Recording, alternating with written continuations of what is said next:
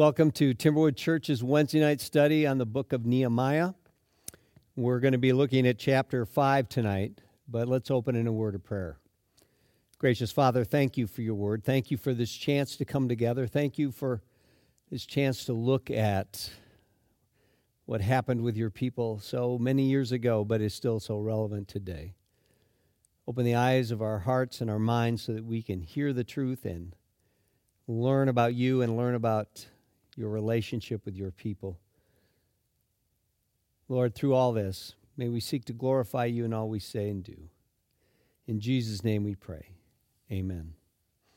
All right, we are in chapter 5 of Nehemiah tonight, and we're going to be starting with verse 1. Nehemiah 5. Now there arose a great outcry of the people and of their wives against their Jewish brothers. For there were those who said, "With our sons and our daughters we are many. Let us get grain, that we may eat and keep alive." There were also those who said, "We are mortgaging our fields, our vineyards, and our houses to get grain because of the famine." And there were those who said, "We have borrowed money for the king's tax on our fields and our vineyards. Now our flesh is as the flesh of our brothers, our children are as their children. Yet we are forcing our sons and our daughters to be slaves, and some of our daughters have already been enslaved. But it is not in our power to help it, for other men have our fields and our vineyards." I was very angry when I heard their outcry and these words. I took counsel with myself, and I brought charges against the nobles and the officials. I said to them, "You are exacting interest, each from his brother." And I held a great assembly against them, and said to them, "We, as far as we are able, have bought back our Jewish brothers who have been sold to the nations. But you even sell your brothers that they may be sold to us." They were silent and could not find a word to say. So I said, "The thing that you are doing is not good. Ought you not to walk in the fear of our God to prevent the taunts of the nations, our enemies? Moreover, I and my brothers and my servants are lending them money and grain. Let us abandon this exacting of interest. Return to them this very day their fields, their vineyards, their olive orchards, and their houses, and the percentage of money, grain, wine, and oil that you have been exacting from them." Then they said, "We will restore these and require nothing from them. We will do as you say." And I called the priests, and made them swear to do as they had promised. I also shook out the fold of my garment, and said, "So may God shake out every man from his house and from his labor who does not keep this promise. So may he be shaken out and emptied." And all the assembly said, "Amen," and praised the Lord. And the people did as they had promised. All right, just so we remember where we're at in our story here, back in chapter 4, the neighboring nations, the neighboring people, particularly the Samaritans, had been attacking the workers who were trying to rebuild the wall. And they were trying to keep them from rebuilding the wall because they did not want Jerusalem to become a walled city again. And in this process, Nehemiah was trying to arm the people to protect them as they were working on the wall. And the people that are outside Jerusalem, the farmers that were around the area, came forward, and we see that in chapter 4, verse 12. At that time, the Jews who lived near them came from all directions and said to us 10 times, "You must return to us, you must return to us, you must return to us." So what they are saying is, use us. They're coming forward, and they're not part of building a wall because they don't live in Jerusalem, but they're saying, use us in this process, and that's what Nehemiah does. He arms them and uses them as kind of a protective shield around the people who are working on the wall. The result of this, though, of the people coming off the farms, is they are not farming. They aren't planting crops or not harvesting crops. And that has kind of a double effect because they don't have food for themselves, and they also don't have food to sell to the people in Jerusalem. So that's what we're seeing in 5. And so when we see that a great outcry of the people and their wives, some people got a kick out of that today. The power of that is normally wives are never mentioned. The statement by a wife that this isn't right had no standing But here they're saying the husbands and their wives, in other words, all the people, all the family units are coming forward and saying this isn't right. And what is it that isn't right? Well, if they're having to buy grain, okay, that's one thing. They have to buy grain to eat. But they're having to mortgage their property to get the money to buy the grain. And so they're being charged interest. And really the lenders are taking advantage of this situation. They're lending them money knowing that they really have no way to pay it back, and are charging interest that is to the extent that is creating a debt greater than even what the property's worth, and they eventually just take the people's properties. And that's what we're going to be seeing through here, is that they're using this opportunity not so much to make money on selling them grain, but to get their property.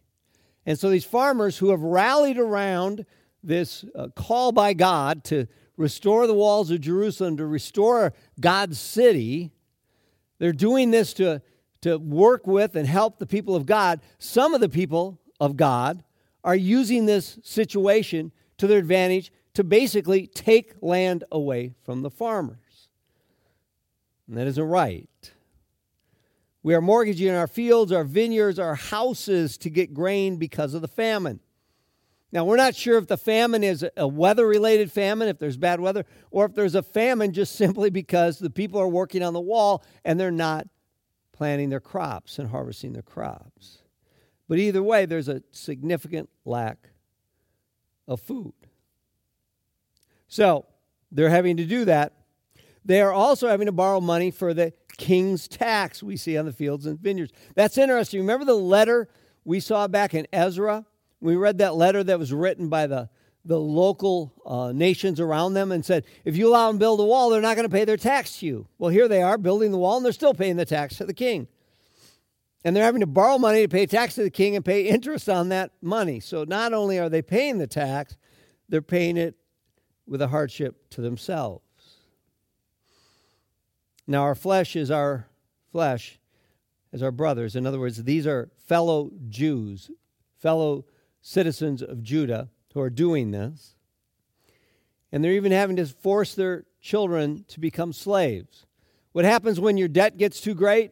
What happens when they've taken your property and you have no collateral anymore? You have no way to borrow money and you still need to eat? You sell yourself into slavery.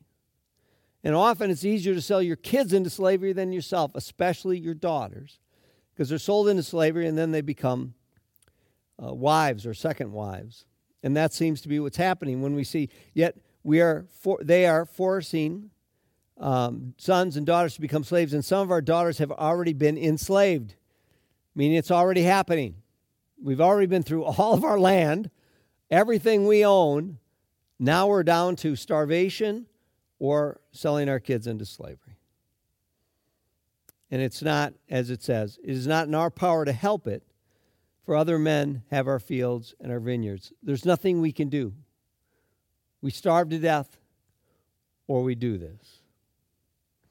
Now, it's fascinating to see this when God has done this powerful, miraculous work, having the Medes and Persians conquer the Babylonians. The Medes and Persians allow the Jews to go back.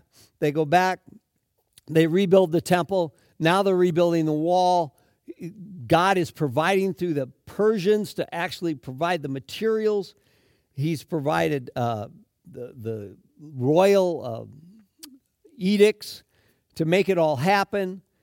Brings about all this miraculous work. The people rally around it. They're excited. Even the people that aren't even in Jerusalem are rallying around this great effort to bring a wall back to the city of God. And yet there are some that look at this and go, wow, I can make some money off this. In fact, I can take advantage of them. In fact, if I play my cards right during this whole process, I can come out of it a whole lot better at the expense of the people that are doing the call of God. And we see this in our situation today. I mean, we're in a bit of a national crisis, obviously.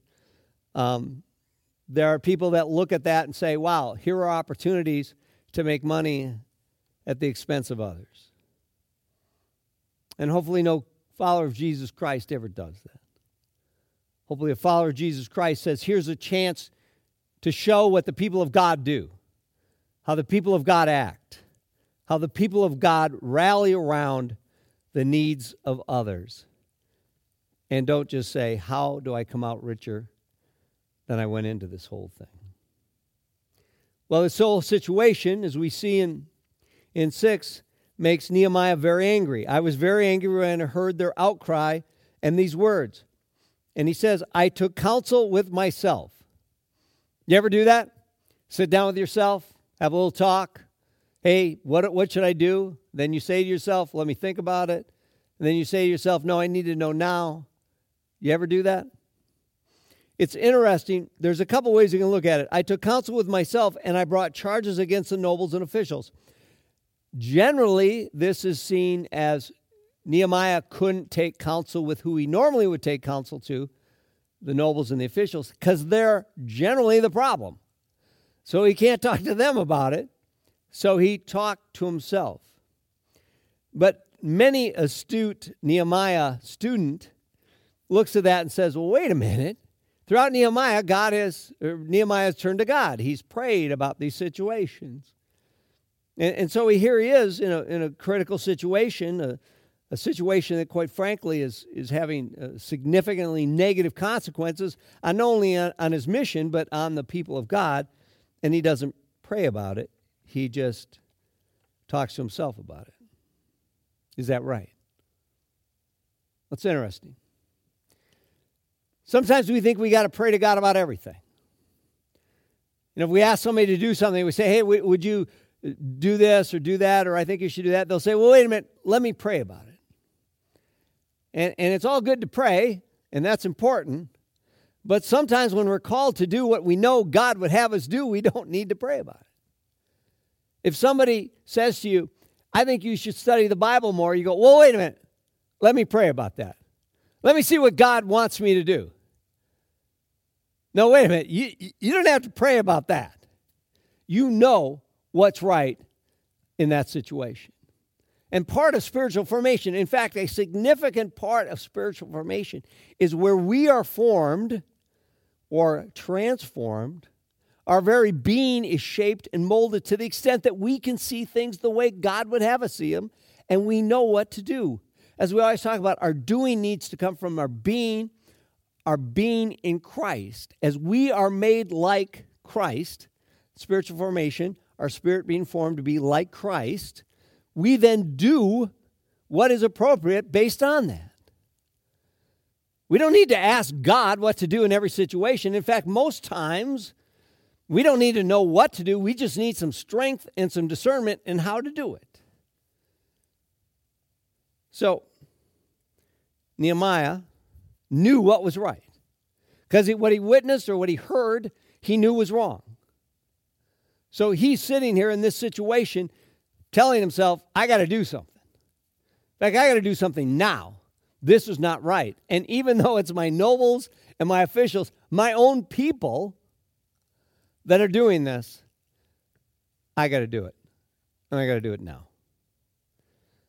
So keep in mind, when you're in a situation, can you discern what God would have you do without having to go, I have to ask God every time? We can easily run into that puppet mentality. I just wait to tell God to go left or right. No, God says, I am telling you who to be, how to live, and how to know what's right and wrong.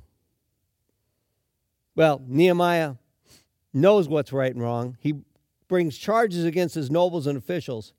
And he says to them, you are exacting interest, each from his brother. Is interest bad? The Bible, we don't see interest really talked about in the New Testament. We see it in the Old Testament. And sometimes it seems like the Israelites, the people of God, are not supposed to collect interest. And sometimes it seems like it's okay to collect interest. And it doesn't seem situational. It just seems to kind of go back and forth in different situations. But the point here is very specific. They're doing something unique. They're doing something that is a direct response to the call of God. And this is a time when everyone should come together and do what's best to bring this about. So Nehemiah says, I held a great assembly against them. So in other words, he brings all the people. Okay, you got your officials and nobles. Nehemiah goes to them and says, you shouldn't do this. They can say what? Nah, I don't care. It's us against you. There's more of us than you. We have the power. We have the money. So what does Nehemiah do? He brings them out, gathers all the people. Those are the people that they're charging interest of, whose land they've taken, they've been selling grain to at very great profit to themselves. So he holds a great assembly against them and says to them, we, as far as we are able, have brought back our Jewish brothers who have been sold to the nations. But you even sell your brothers that they may be sold to us. In other words, in tough times, especially the people that are left behind, they were the poorest of the poor who were not taken into captivity by the Babylonians. They often found themselves in slavery to the surrounding nations, particularly in Samaria, in Moab, and some of the other areas. And when the Jews came back from captivity, they went about seeking to buy back Jews from the neighboring nations who had been sold into slavery. They tried to get as many of the Jews back into Judah as they could. And so they went about this process of buying them. Well, they bought them, but as they needed food, as they lost the ability to raise money in any other way, they were being enslaved to the very people group who had went and bought them from the other nations. So Nehemiah is saying, wait a minute, we bought these guys out of Samaria, and now you've enslaved them to Jews. You've got to be kidding me. And again, he does this in front of the assembled nation of Judah. So he says, what are you doing? And their answer is, they were silent and could not find a word to say. I love that. You're probably looking at several thousand people looking at you.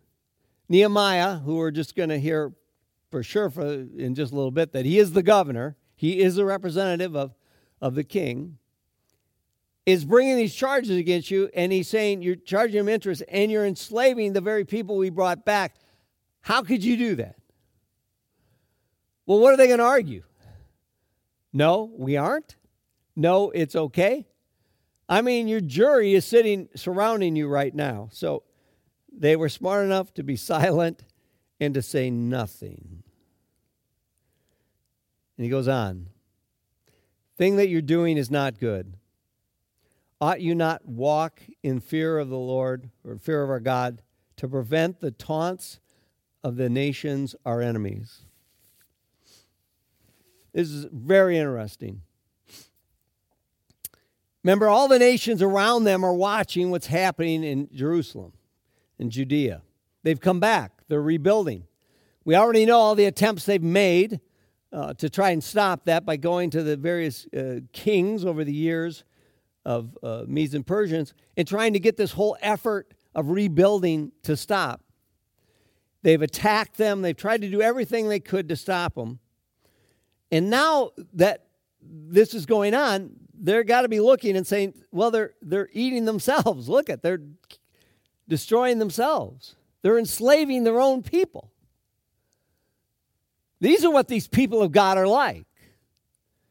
God brings them back, blesses them, protects them, does all this, and they just enslave themselves and enslave each other. When Nehemiah says, don't you fear God enough that you want God to look good to the people around us?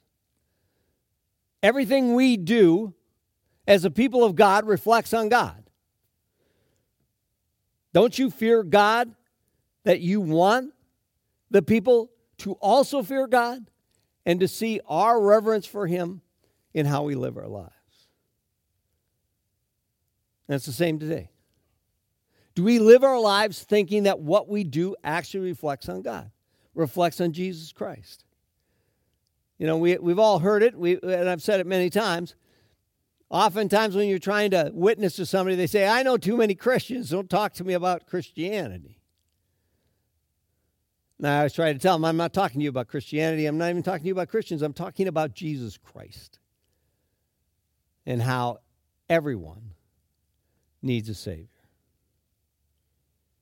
Well, that's sometimes a challenging situation in and of itself. We don't make it more challenging by reflecting poorly on God.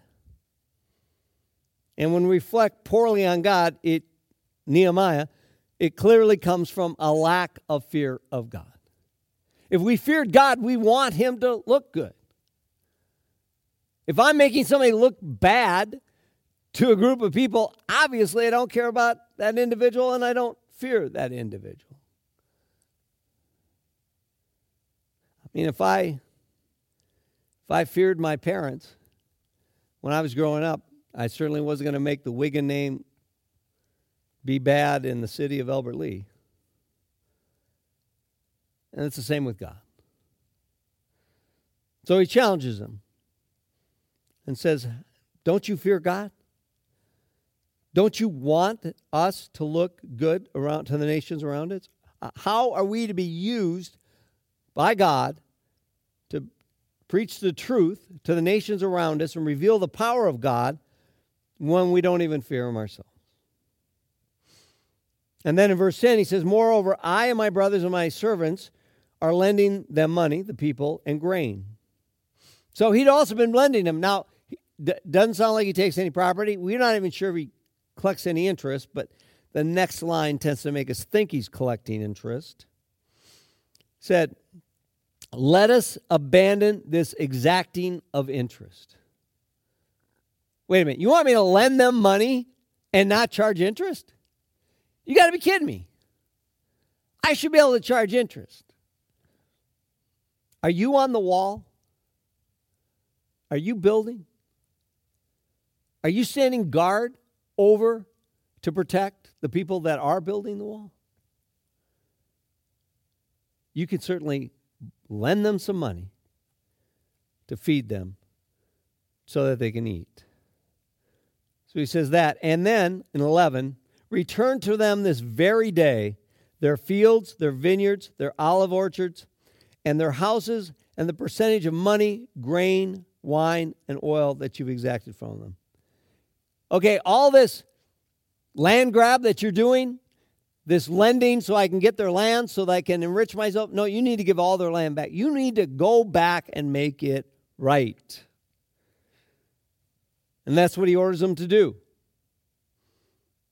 And so, to make sure, they say, we will restore these and require nothing from them. We will do as you say. They say that in verse 12. But he doesn't really trust them. I think that's a powerful sign. These, again, are his own officials and nobles. Now, he didn't choose them. He inherited them. But he doesn't trust them. So what does he do? Continuing on verse 12, I called the priests and made them swear to do as they promised. So he brings the priests down as witnesses. They say, yeah, we'll do it. And he goes, I don't trust you. He calls the priests down and has them swear in front of the priests. So, all the people are surrounding him. They've agreed. He brings the priests down and makes them promise in front of the priests. So, bringing God into the equation in a visible way, the mediators between the people and God, the priests. So I called the priests and made them swear as they had promised. I also shook out the fold of my garment and said, so may God shake out every man from his house and from his labor who does not keep this promise. So may he be shaken out and emptied. And all the assembly said, amen, praise the Lord. And the people did as they promised. So let me just make sure I get this right. I'm making you swear in front of everybody. I brought the priests down, and you have to swear in front of the priests. And, oh, by the way, I'm making a vow with God that if you don't do this, that you will be taken away from your house and everything you have. Any questions? And the assembly says amen, saying that means they agree. Praise the Lord. And the people did as they were promised, or as they had promised. It's a powerful situation where Nehemiah makes himself big. Nehemiah sees what's wrong and knows it's wrong in the eyes of God. He doesn't need to ask God. He knows it's wrong. He brings everybody together and says, this is the situation. He brings the representatives of God, the priests, into the situation, and he says, this is the way it's going to be. Sometimes leaders need to make themselves big. Sometimes they need to bring all the power available to them to address a wrong, especially a wrong of the magnitude of this. Goes on, verse 14. Moreover, from the time that I was appointed to be their governor in the land of Judah, from the 20th year to the 32nd year of Artaxerxes the king, 12 years, neither I nor my brothers ate the food allowance of the governor. The former governors who were before me laid heavy burdens on the people, and took from them for their daily ration 40 shekels of silver. Even their servants lorded over the people. But I did not do so, because of the fear of God. I also persevered in the work on this wall, and we acquired no land, and all my servants were gathered there for the work. Moreover, there were at my table 150 men, Jews and officials, besides those who came to us from the nations that were around us. Now what was prepared at my expense for each day was 1 ox, and 6 choice sheep and birds, and every 10 days all kinds of wine in abundance. Yet for all this, I did not demand the food allowance of the governor, because the service was too heavy on this people. Remember for my good, O my God, all that I have done for this people. It's interesting, Nehemiah, after doing what he just did, then talks about his own situation and how he's approaching his governorship. By the way, in 14, that's the first time we hear he's actually governor, and he's been governor since he's gotten there. We've been talking over the last several weeks referring to him as being governor, but this is actually where we are told that he's been governor since he got there. And as governor, he can do several things. It's taken for granted that he will have his own tax on the people to pay for his own household. He has the ability to acquire land. When land is forfeited for tax reasons or governmental reasons, he can take that land. He also gets like a food allowance. He gets money, but he has to collect that in tax from the people. So he really has a chance to enrich himself in 3 ways: a direct tax by acquiring land through the tax system, and then taxing for food, and not uncommon to overtax the people more than what you're actually spending on food. And so he said he's not doing any of that. In fact, he's not even taking the food allowance at all that's given as a governor, which is no small thing. As governor, you feed a lot of people. At your table are your officials and the nobles and all that, plus often leaders from their surrounding areas, leaders from friendly countries that are passing through. So as he says, it's not uncommon that he has 150 people at his table, and that's 150 people, and they're going to be extras. That's just the 150 males, essentially, at his table. So he's feeding a lot of people. It's taking an ox and 6 sheep every day to do that. How's he doing that? Well, he refers to it out of his own expenses. We don't really know for sure. Does that mean he's his own wealth that he accumulated for his work as the king? We know governors don't get paid, that they just have the ability to tax. And if he's not taxing, how is he bringing this about?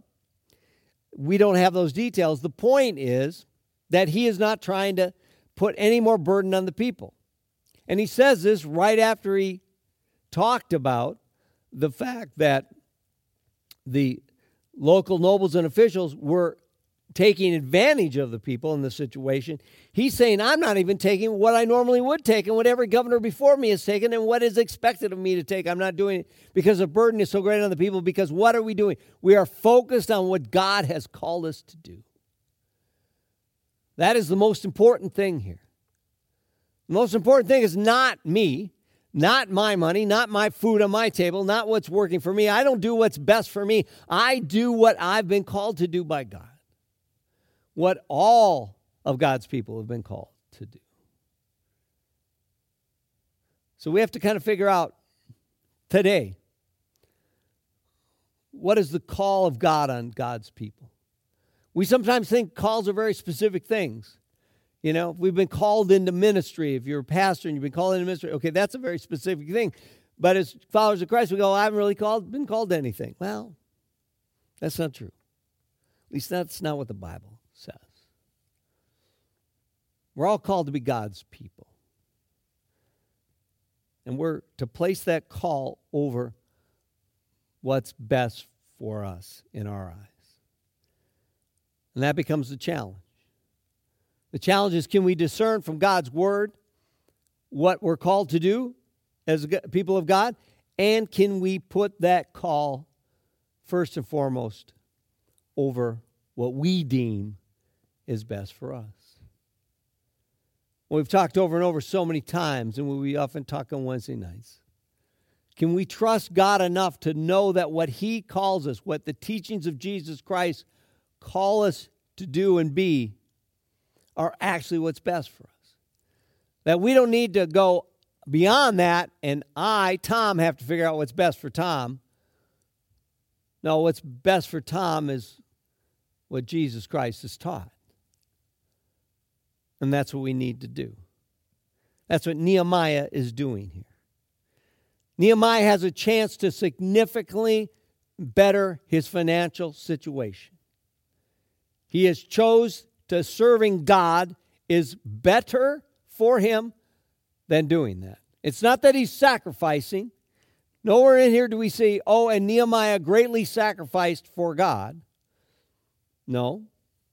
He's doing what's best for Nehemiah and what's right in the eyes of God, and they're the same thing. And can we do that? Can we get to that place? At a time when layoffs are happening and the stock market's down and chaos seems to reign, and sometimes we can't even for sure say what next month is going to look like. Can we say, I'm going to trust Jesus Christ enough, and I'm going to do what He teaches and trust Him to provide for what I need? Usually what we're dealing with is not our needs anyway. We're dealing with our wants. We're dealing with our temporal wants that we desire, but are not needs. And so often, when we look at that, it's when we lose something that causes this great anguish, anxiety, hardship. But when you get right down to it, that thing that we've lost often is something we did without for years. Something that we have is always a necessity. It wasn't before we got it, but as soon as we get it, it's a necessity. It's just kind of the way things are. Nehemiah could have looked at all the prior governors and said, this is what they do. So it's a necessity for me to do that. I must tax the people, charge this, take land, do that. But he took a step back and said, what does God want to happen here? What is God's call? What's God's agenda? What's God's calling and purpose for my life? And how do I submit everything else to that call? How do I make everything else secondary to what God is trying to do? What is God trying to do during this time of the COVID-19 situation? I don't mean on a macro basis. What's He trying to do in each of our lives. I've asked people for the last couple of weeks about that, and people don't seem to know what to say. I said, what's God trying to do in your life because of this? Well, I don't know. I'm just trying to survive. No, what's he trying to do? What's he trying to teach you? What's he trying to show you? How is he using this to transform your life? Well, I don't think he is. Everything in life is a transforming moment if we submit it to God through Jesus Christ. Everything. Is he showing some things you don't need? Is he showing you an opportunity to help somebody else? Is he showing you a way to look at your neighbor more closely than you have in the past? A way to think of somebody else above yourself? A way to really focus your life down?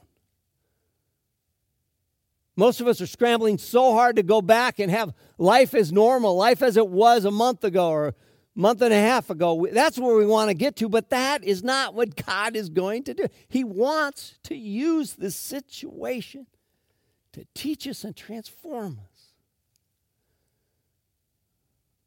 Don't waste this opportunity. Don't lose sight of God in this situation. God is not just there to get us through this. And so often that's what we think. I'm holding on to Jesus because I just want him to get him through. Jesus is saying, stop, open your eyes. Would you let me show you some things? Instead of blindly just saying, no, it's about me, just get me through this. He's saying, look at me. Look at me.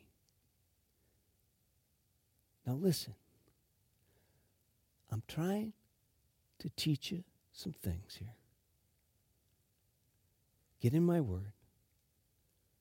Examine your life. Think about what it would mean to live our lives wholly and completely in Christ with him as our foundation. Some of us are having to spend more time at home than we have in the past because of different situations. The governor just a couple hours ago gave the stay-at-home order.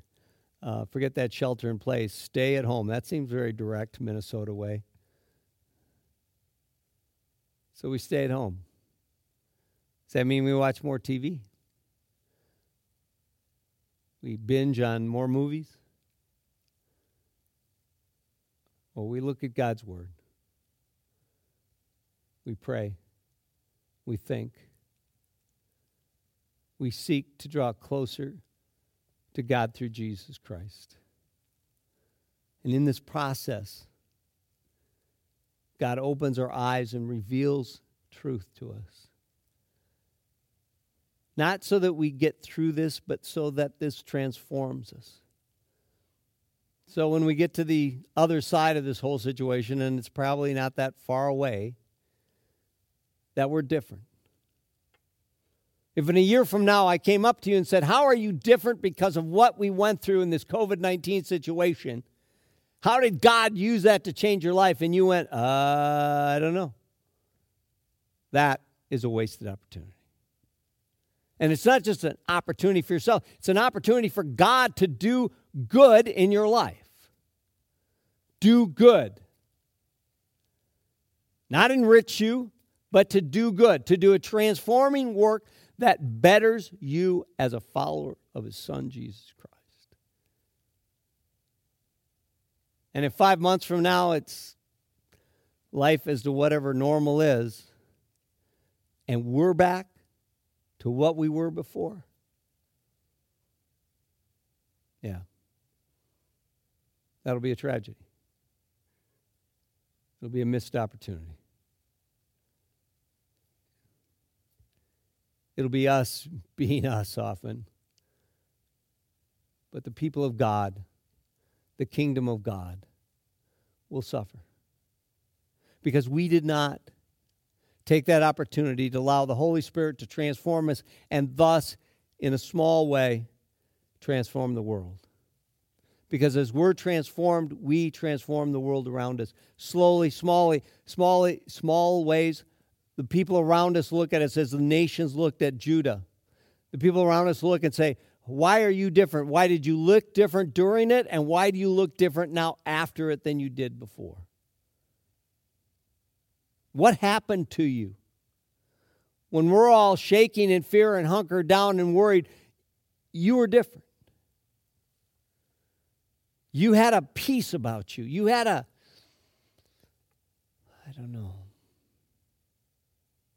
presence about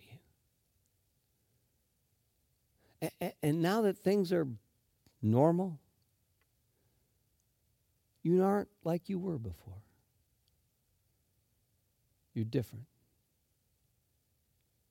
I'd even say transformed. That's what we all should want. That should be the desire of all of us, to show the world what the Holy Spirit can do in people that are yielded to Him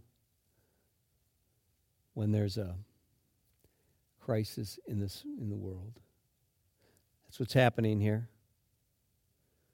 Nehemiah realizes there's a crisis, that God has called His people, and yet the people aren't acting correctly. And he's using that situation to make a strong statement about what it means to act right in a situation like that. And not only does he say it, he does it. We're always so quick to tell people what they should do. We should think more about how we should be instead of telling them how they should be. It's so crazy. I can hear people talk and tell you what media they're watching. They just mimic the media they hear. And you can go, oh, I know, you're listening to that, or you're watching that, or you're getting your information here, you're getting information. We can just see it because that's what we say. But if we're getting our information from the Bible, if we're getting it from the Word of God, people are going to know. And I don't mean just random Bible quotes that don't mean anything to us, but when they're spoken out of our heart, they're spoken out of our knowledge of what God has taught and is calling us to do.